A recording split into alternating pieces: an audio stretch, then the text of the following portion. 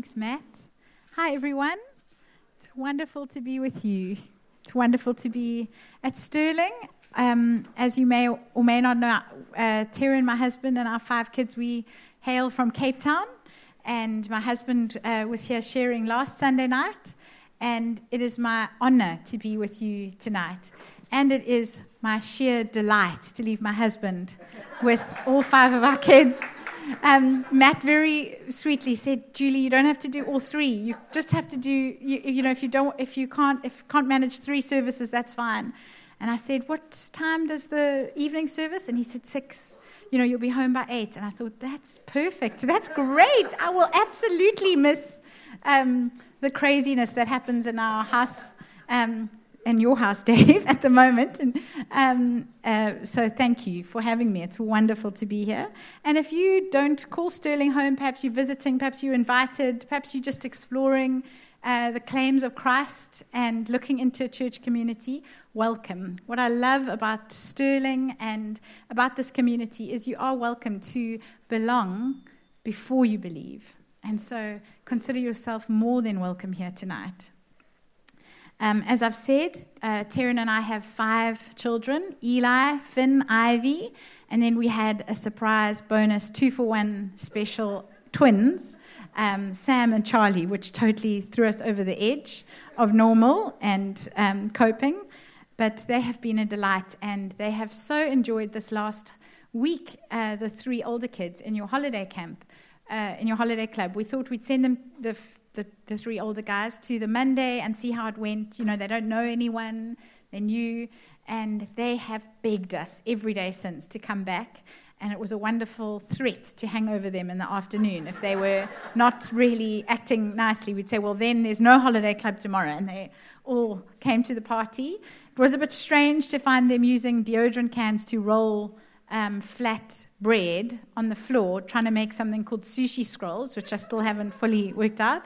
And Ivy's highlight, she's 6 on her first day, was she jumped in the car and she said, "Mom, they gave us juice with no water in it." So East London has gone to the top of her culinary, locations in the world, thanks to the sushi scrolls and the juice with no water. So thank you, Holiday Club people.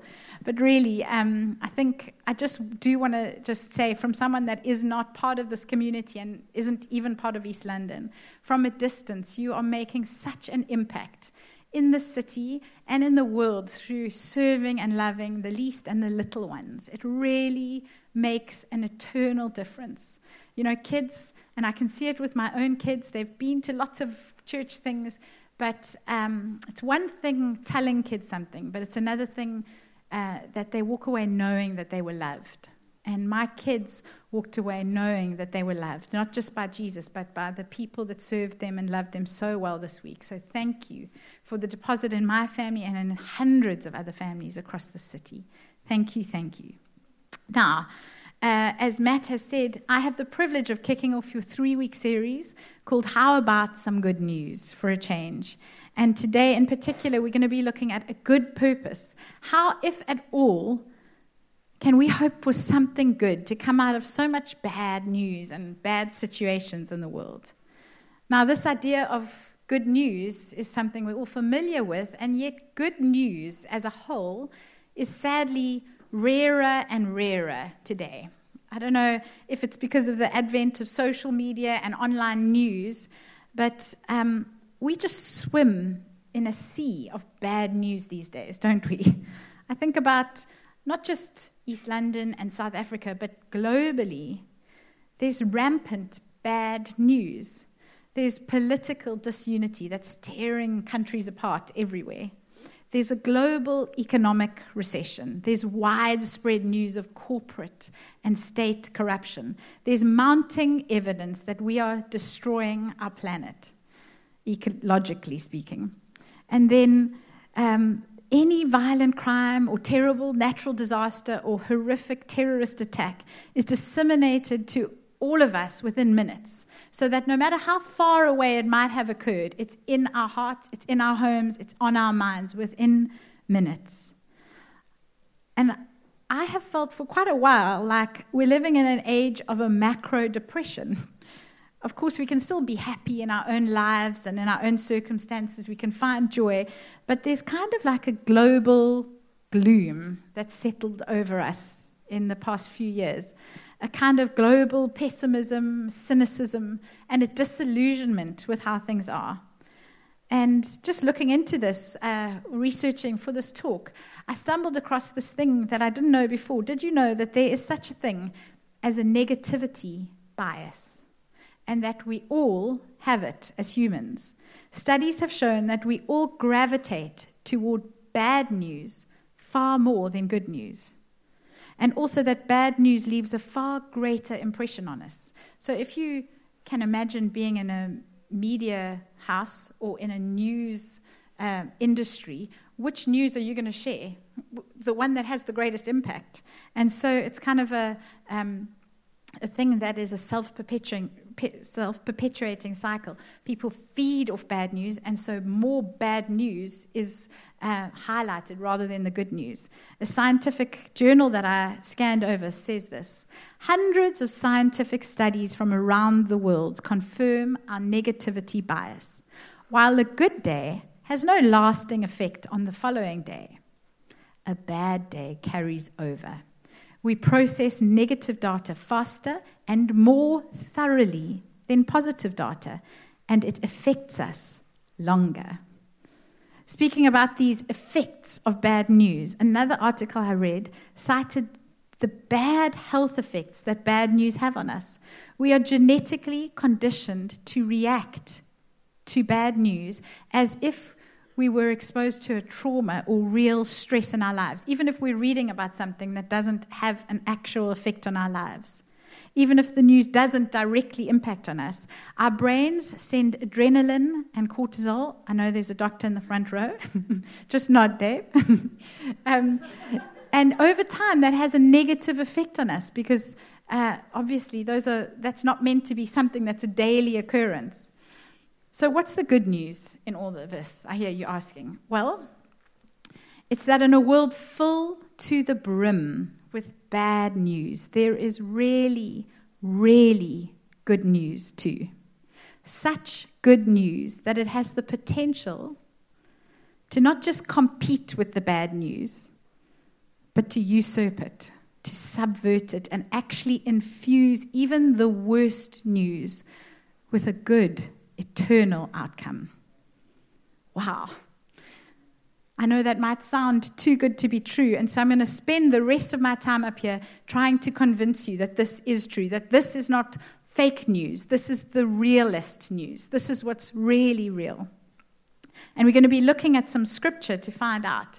But before we dive into a particular story in the Bible, I just want to say a general thing about God's word and about the scriptures, and that's that God's word encapsulated in the Bible is very, very good news.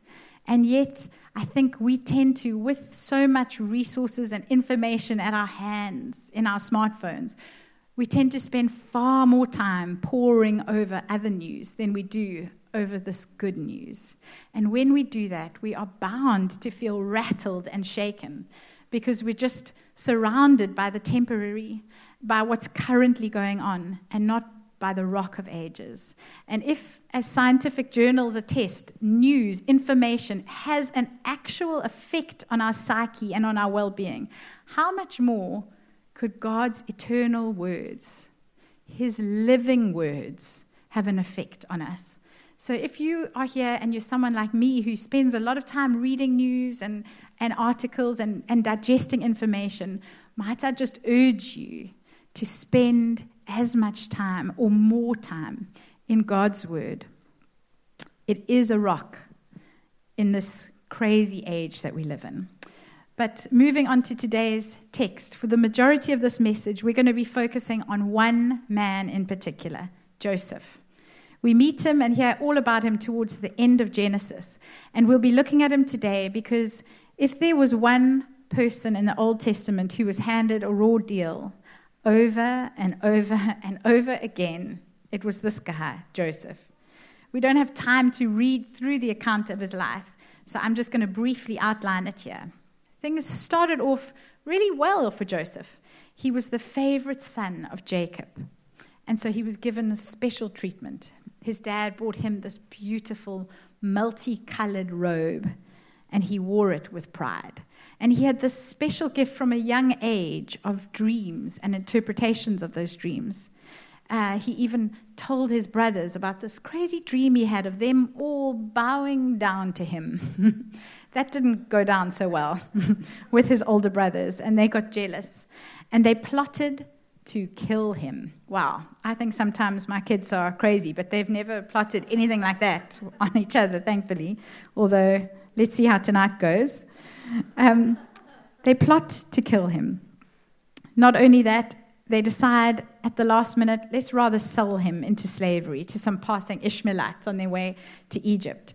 So they sell their own brother into slavery. Can you imagine being Joseph? You know, sometimes we're so detached from these stories, but this was a real human boy, a little brother that got sold into slavery. Can you imagine the betrayal and the heartache and the panic of being separated from your family? This was a huge blow to Joseph's life. He's then bought by a high-profile captain of the guard in Egypt, and he works hard and he works honorably for this man. But the captain's wife tries to have her way with him. And because he is an honorable, honest man, he flees her. But not without losing his coat and his reputation and honor, thanks to this wife's fury at being spurned. He's wrongly accused of trying to rape her, and so he doesn't just lose his job, he is thrown into a dungeon prison. The second major unjust blow in this man's life. But even here in prison, Joseph is a blessing, and he soon is running things and helping the prison guards and interpreting dreams. And he rightly predicts that the cupbearer will be freed soon, and he begs this man to remember him. But the cupbearer gets freed, and what does he do? He forgets all about Joseph for 2 whole years.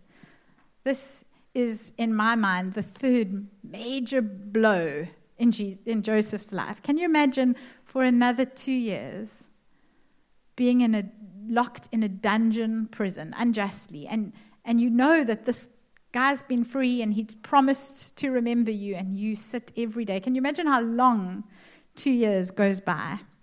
And I'm sure Joseph must have been wondering, God, what good purpose could you possibly have in all of this? What good could come out of this painful, bad situation? But then Pharaoh has a dream that none of his wise men can interpret.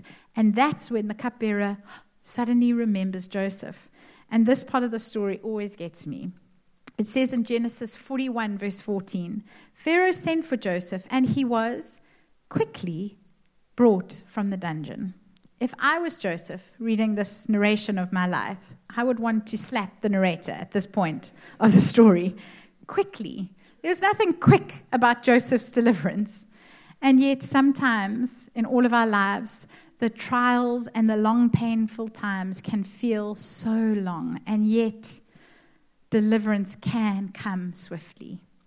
Joseph went from being in prison to the palace in just one day. And the story goes on.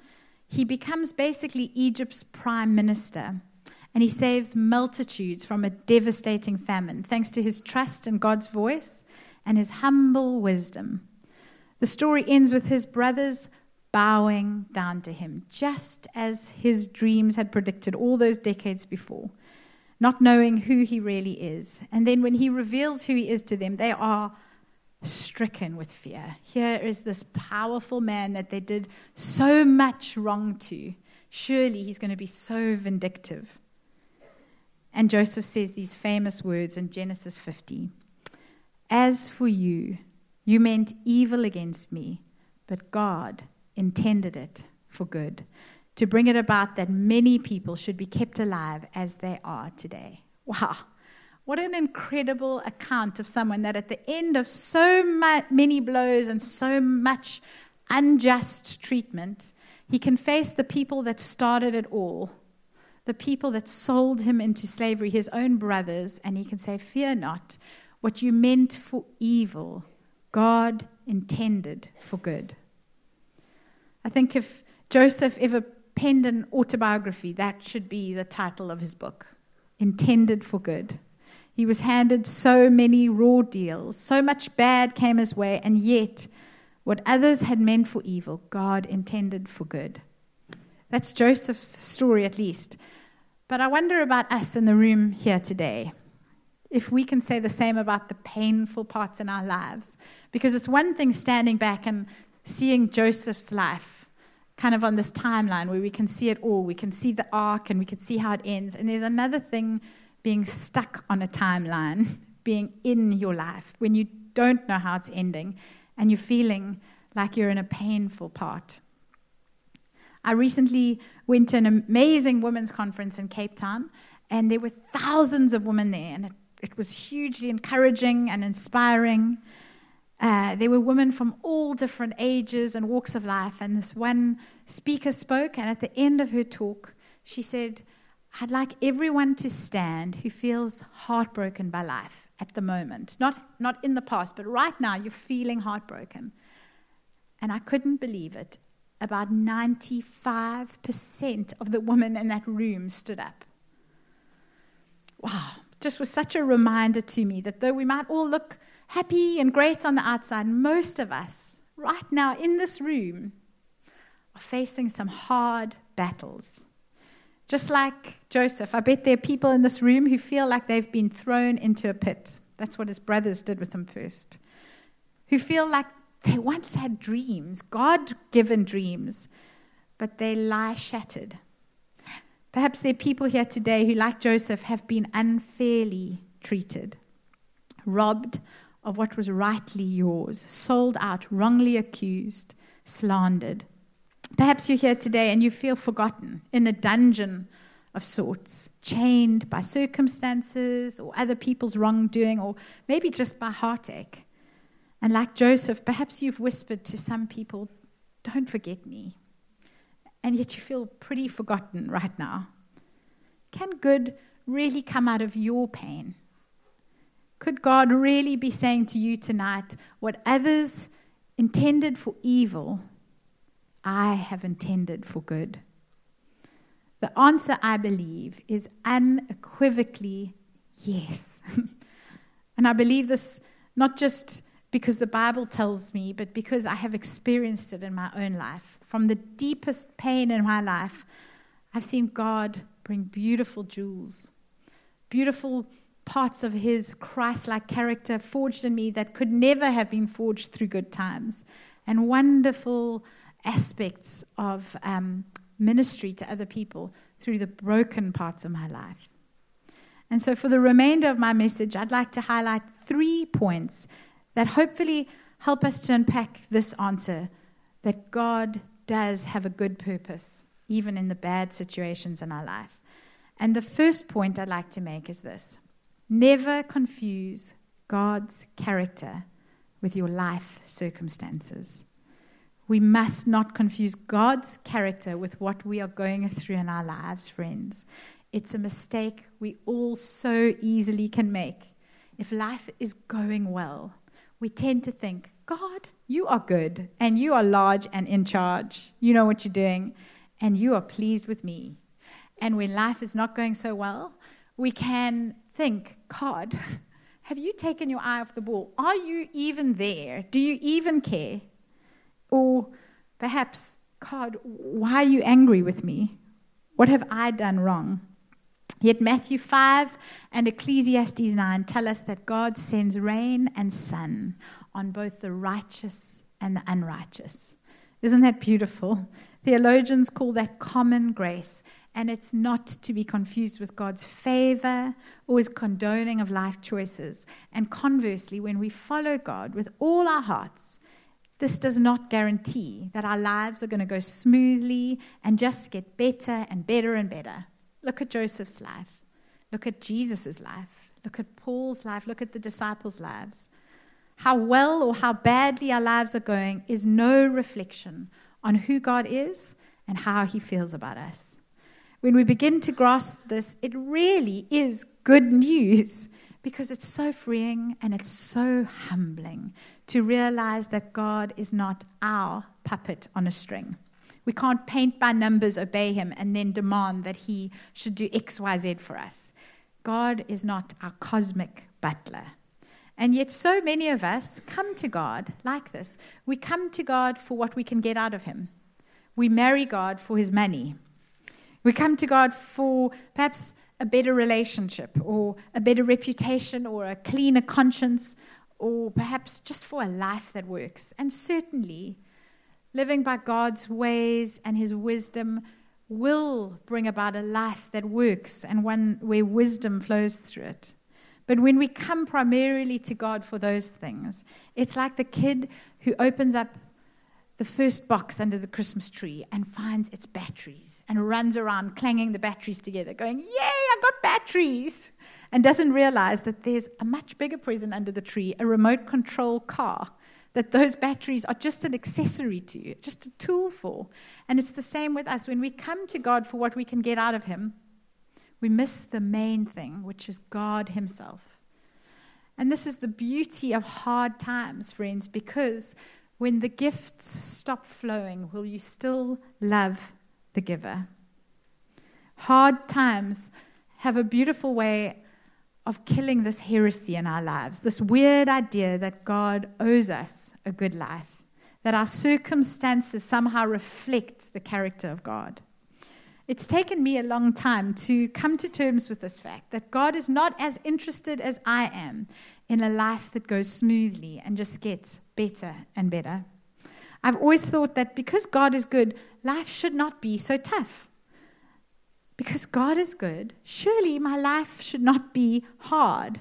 If I were just to have more faith or a longer quiet time or just apply some principle I haven't stumbled across yet, surely my life is going to get easier. But if we believe that, the moment life does get tough, you have no reserves to deal with it. You beat yourself up or you blame others. And when life is going well, you think to yourself, I've finally got it. I've stumbled across the right principles. And you can become one smug, self-righteous person. Look at Joseph. When the chips are down, when the money's run out, when his family has forsaken him, he still loves and trusts God. And only like Joseph, we can do the same when we don't confuse God's character with our life circumstances. The second major point I'd like to make is this. God can and he does use hardships for his higher purposes. God can use hardships for higher purposes. This is great news that all the suffering and the pain in your life is not for nothing. For God's people, at least, we have this incredible promise in Romans 8, verse 28, that God will work everything out for the good of those that love him. That God will work. Not might, not potentially could, not should, will work. Everything, not some of the things, not only the great things, everything out for the good of those that love him. And it's echoed in Joseph's words to his brothers that I read earlier. As for you, what you intended for evil against me, God intended for good. And it's echoed in each of our lives if we look close enough. I remember reading a book a long time ago, and in it the author tells a story about his own life. He considered himself a really good chess player. He was kind of the chess champion of his school and his district. And as an adult, by some serendipitous events, he got to play a chess world champion. And he was so excited about this. And he talks about playing this amazing chess genius. And he so beautifully describes how any move he made, however clever, however destructive, this chess champion would just absorb into his master plan and checkmate him anyway. And I love this picture because sometimes we can think, how can God be sovereign and yet there's all this bad stuff? Is God doing the bad stuff? And I love this picture because it shows God is the ultimate life chess champion. And he sits there and he gives us free will, and he gives everyone free will. And no matter what bad moves and wrong turns we might make or might be made against us, he sits there and he can absorb them into his ultimate game plan and use them for our good and for his glory, because those things go together hand in hand. Look at Joseph's own life. God used the painful parts of his journey and his story to chip away at any arrogance and independence. He learned how to resist temptation through running from Potiphar's wife. How do we grow these muscles, these fruits of the Spirit and these characters that are more like Christ, unless we are tested and unless they come forged through fire and trial? Fruits of the Spirit. I was reminded of them this week. My kids came home from this holiday club on Friday with these little wheel charts of the fruits of the Spirit. And Ivy, our 6-year-old, we call her a tempest in a teacup. She was sitting in the middle of the car between her 2 twin brothers, and she was going to describe to her parents what she just learned. And she was going through, this is love, joy, peace. And as she got to patience, she lost it because these twin brothers were talking over her, and she went ballistic. And Terry and I just laughed because here's someone trying to describe the fruits of the Spirit that they are so excited about and that they've just prayed for more of in their life. And what does God do? He tests her patience. He puts her in a situation where it's hard to be patient, because how do you grow in the fruits of the Spirit? By being in places where it's difficult to have the fruits of the Spirit. It's like resistance training for a muscle. Love. How do we grow in love? When it's hard to love. How do we grow in joy? Not by just being in a party all the time, by being in places where it's unnatural to have joy, and yet we find joy in God. How do we grow in patience? By being surrounded by twin brothers that are talking over us. How do we grow in peace? Not by living in a Zen garden and doing yoga all day, but by being in a chaotic world and finding a peace that passes understanding. That was Joseph's experience. He was forged through the fire of trial. And the Christ-like character that we need is not forged through a pain-free life. It's forged through trials. All of the trials that Joseph experienced were deeply meaningful because they prepared him for the ultimate role he would have of saving an entire nation.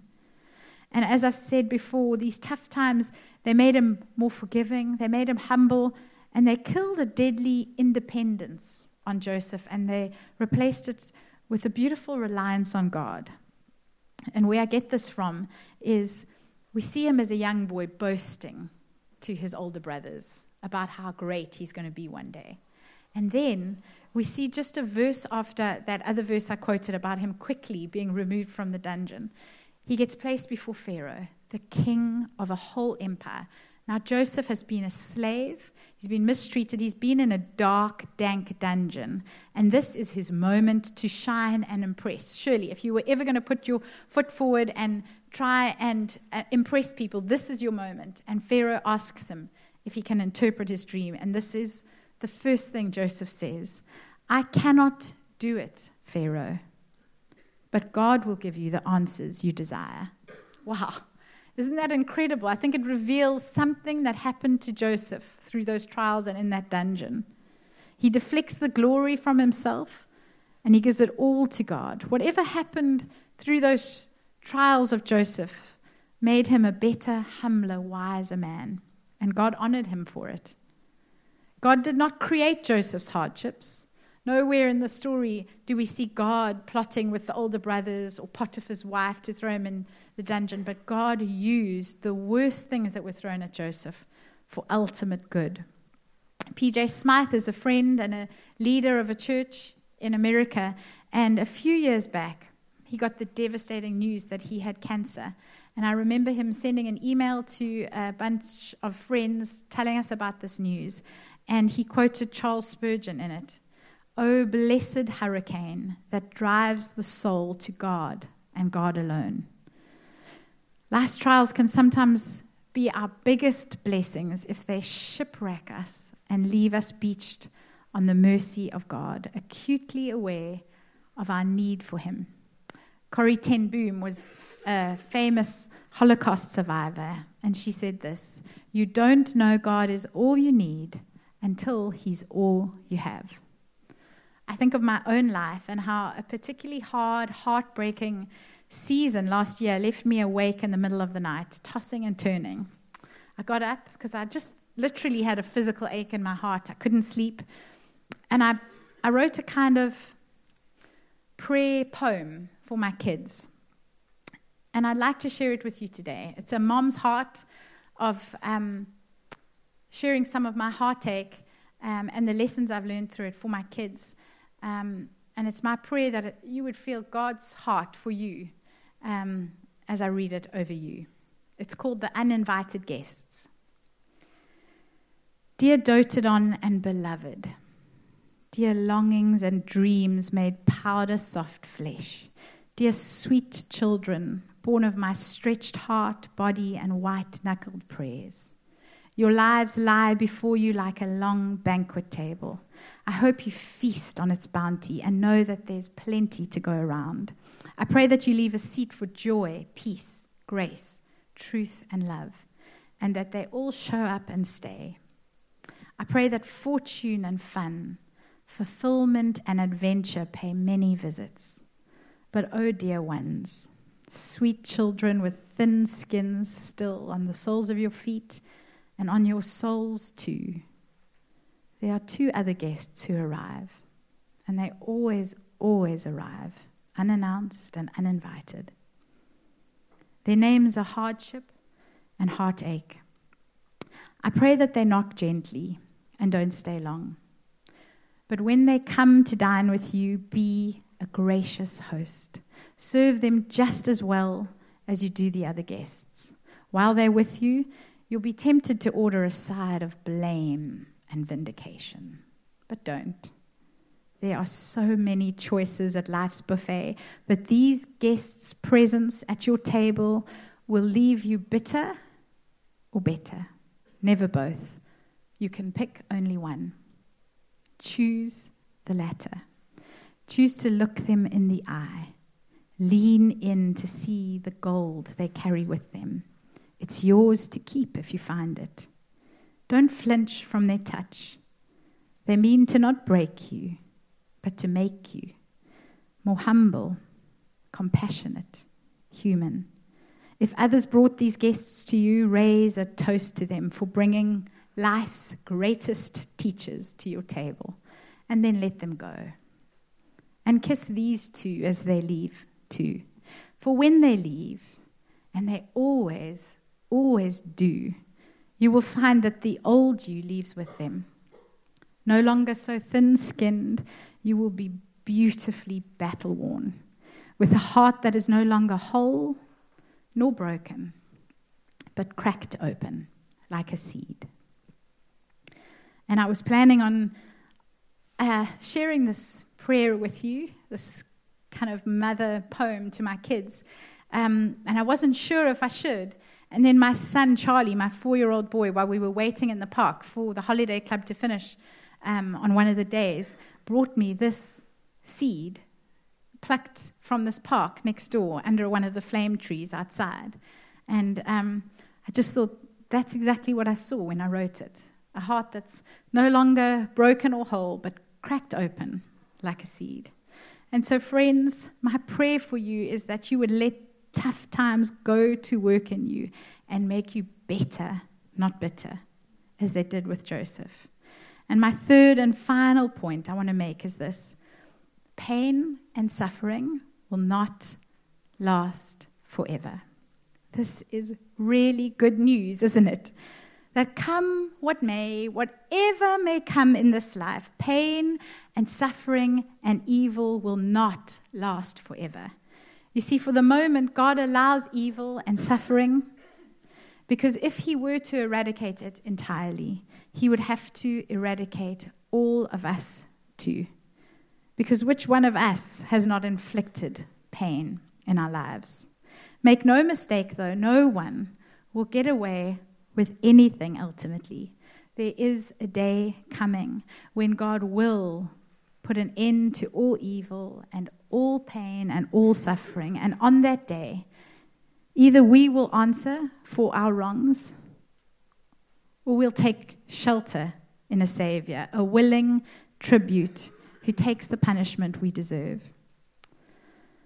Today we've looked at Joseph as a kind of Savior that he was to the people of his day. But I want to end by looking at the true and better Joseph, the true and better Savior, Jesus. A man that, like Joseph, was betrayed by those as close to him as brothers, denied 3 times by his best friend. And instead of his father being unaware, as Jacob was, Jesus' father looked on, aware with his full knowledge. Jesus was falsely accused like Joseph, and instead of being thrown in a prison, his punishment was a painful crucifixion. Jesus went into the pit of death, and he was hidden not in a dungeon, but a tomb. Like Joseph, Jesus went through all this so that multitudes would be saved, even those who spat at him close and those far away, separated by centuries like us. Just like Joseph, Jesus looks at those who hurt him, and instead of bitter vindication, he says, while hung on the cross, "Father, forgive them, for they know not what they do."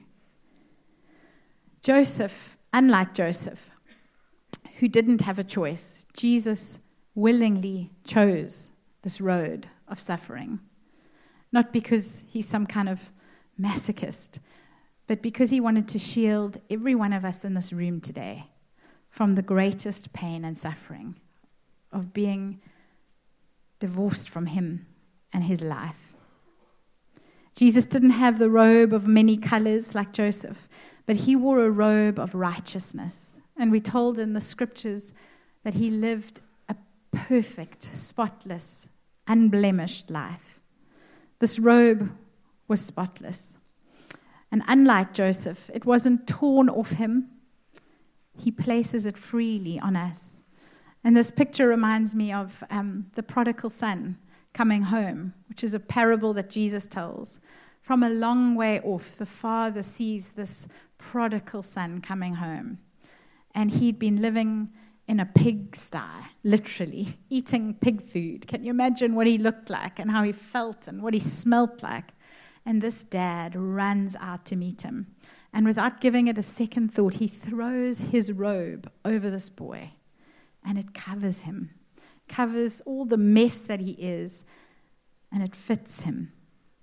And the same happens tonight with every single person that puts their faith in Jesus. He throws his robe of righteousness over them. This is good news for us, friends. It's especially good news if you're here tonight and you are far away from God. Perhaps you've rejected God because of tough times. What a relief to discover then, like Joseph's brothers did, that the good news is far more powerful than the bad. That instead of dishing out punishment and vindication on you, your Savior meets your angry blows with a kiss of love. His grace is like the jasmine vine that bathes the axe that slays it in its sweet fragrance. That's grace, and it's yours for the taking if you choose it. This is good news. I wonder if the band can come up while we close. Here is a God that feels pain, that doesn't just feel pain, but honors it. And I think sometimes, especially within Christian circles and within life and social media circles these days, we can hide our scars and our pain and just show these perfect facades. And yet the Christ we meet in the Bible and the kind of Christians we see in the New Testament on people that went, no, everything's fine. They showed their scars, they showed their thorns, and they said, I'm not fine, but God is all sufficient, and He is great. And He has freed me from the dungeon of trying to save myself, of shame, of guilt, and of an eternity separated from Him. And I think that there's a powerful moment for each one of us in this room, for those that are far from God to come home. But for if you are a Christ follower and you are feeling heartbroken or that you're facing a particularly hard time in life, there's no shame in saying, I'm going through a hard time. Paul did it, Jesus did it, and there's freedom there. So I would love for us to pray for those sets of people. Perhaps we can pray first for those that are far from God. Perhaps we can close our eyes. If you are here tonight and you don't know Christ, can you see how it's not a coincidence that you're here tonight? Look at Joseph's life. There were so many random things that happened. The group of Ishmaelites he was sold to, the direction they were going into, the people he was imprisoned with. And he was there for such a time as that. And you are here for such a time as this. It's no coincidence that you're here. You're hearing a message about pain, and you're hearing a message about a dad that loves you and wants to throw his arms around you. And so I want to give you an opportunity to respond. If you are not a Christ follower and today you want to say, I want to come home, I'm not going to call you to the front, but I'd love to know who I'm praying for. Would you just raise your hands now? Is there anybody that's in that place? Just raise your hand so I can see. Anybody?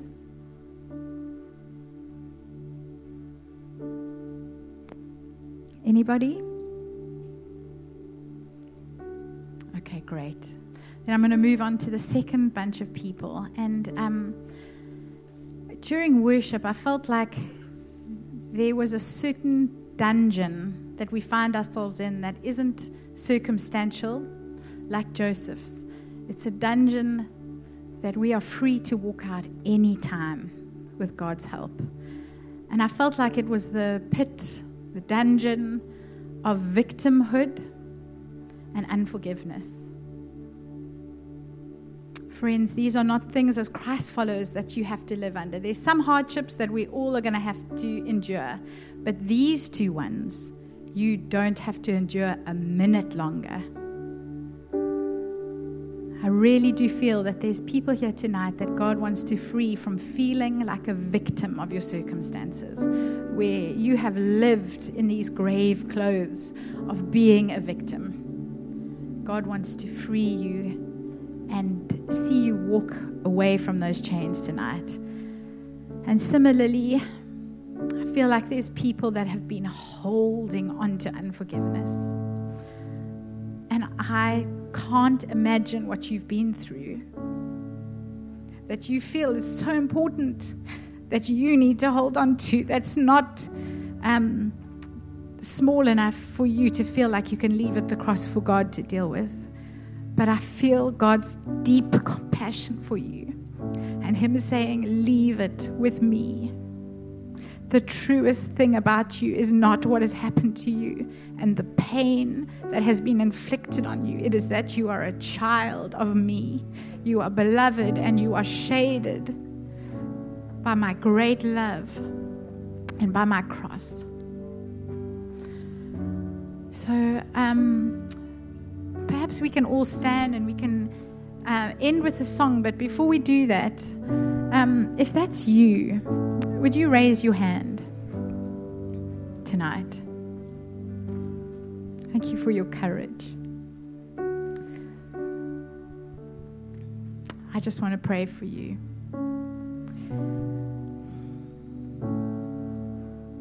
God, you are in this room and you are here to set captives free. I pray that right now, Lord, there would be grave clothes that would fall off these precious men and women. That, God, it would be as easy as shrugging off a dressing gown. It wouldn't be through their might or their power or their positive thinking. It would be a supernatural move of your Holy Spirit right now. That these lies and these chains that they have been living under would fall away in Jesus' name. That they would experience a freedom and a liberation that they have not known until this point. We pray for joy and for peace and for freedom for every believer in you, God, that we would leave nailed to that cross our sin and the sins that have been inflicted on us, so that we would walk away free to love you and free to love others. In Jesus' name, amen. Let's stand and sing one song and declare God's goodness over all of our lives, no matter the circumstances.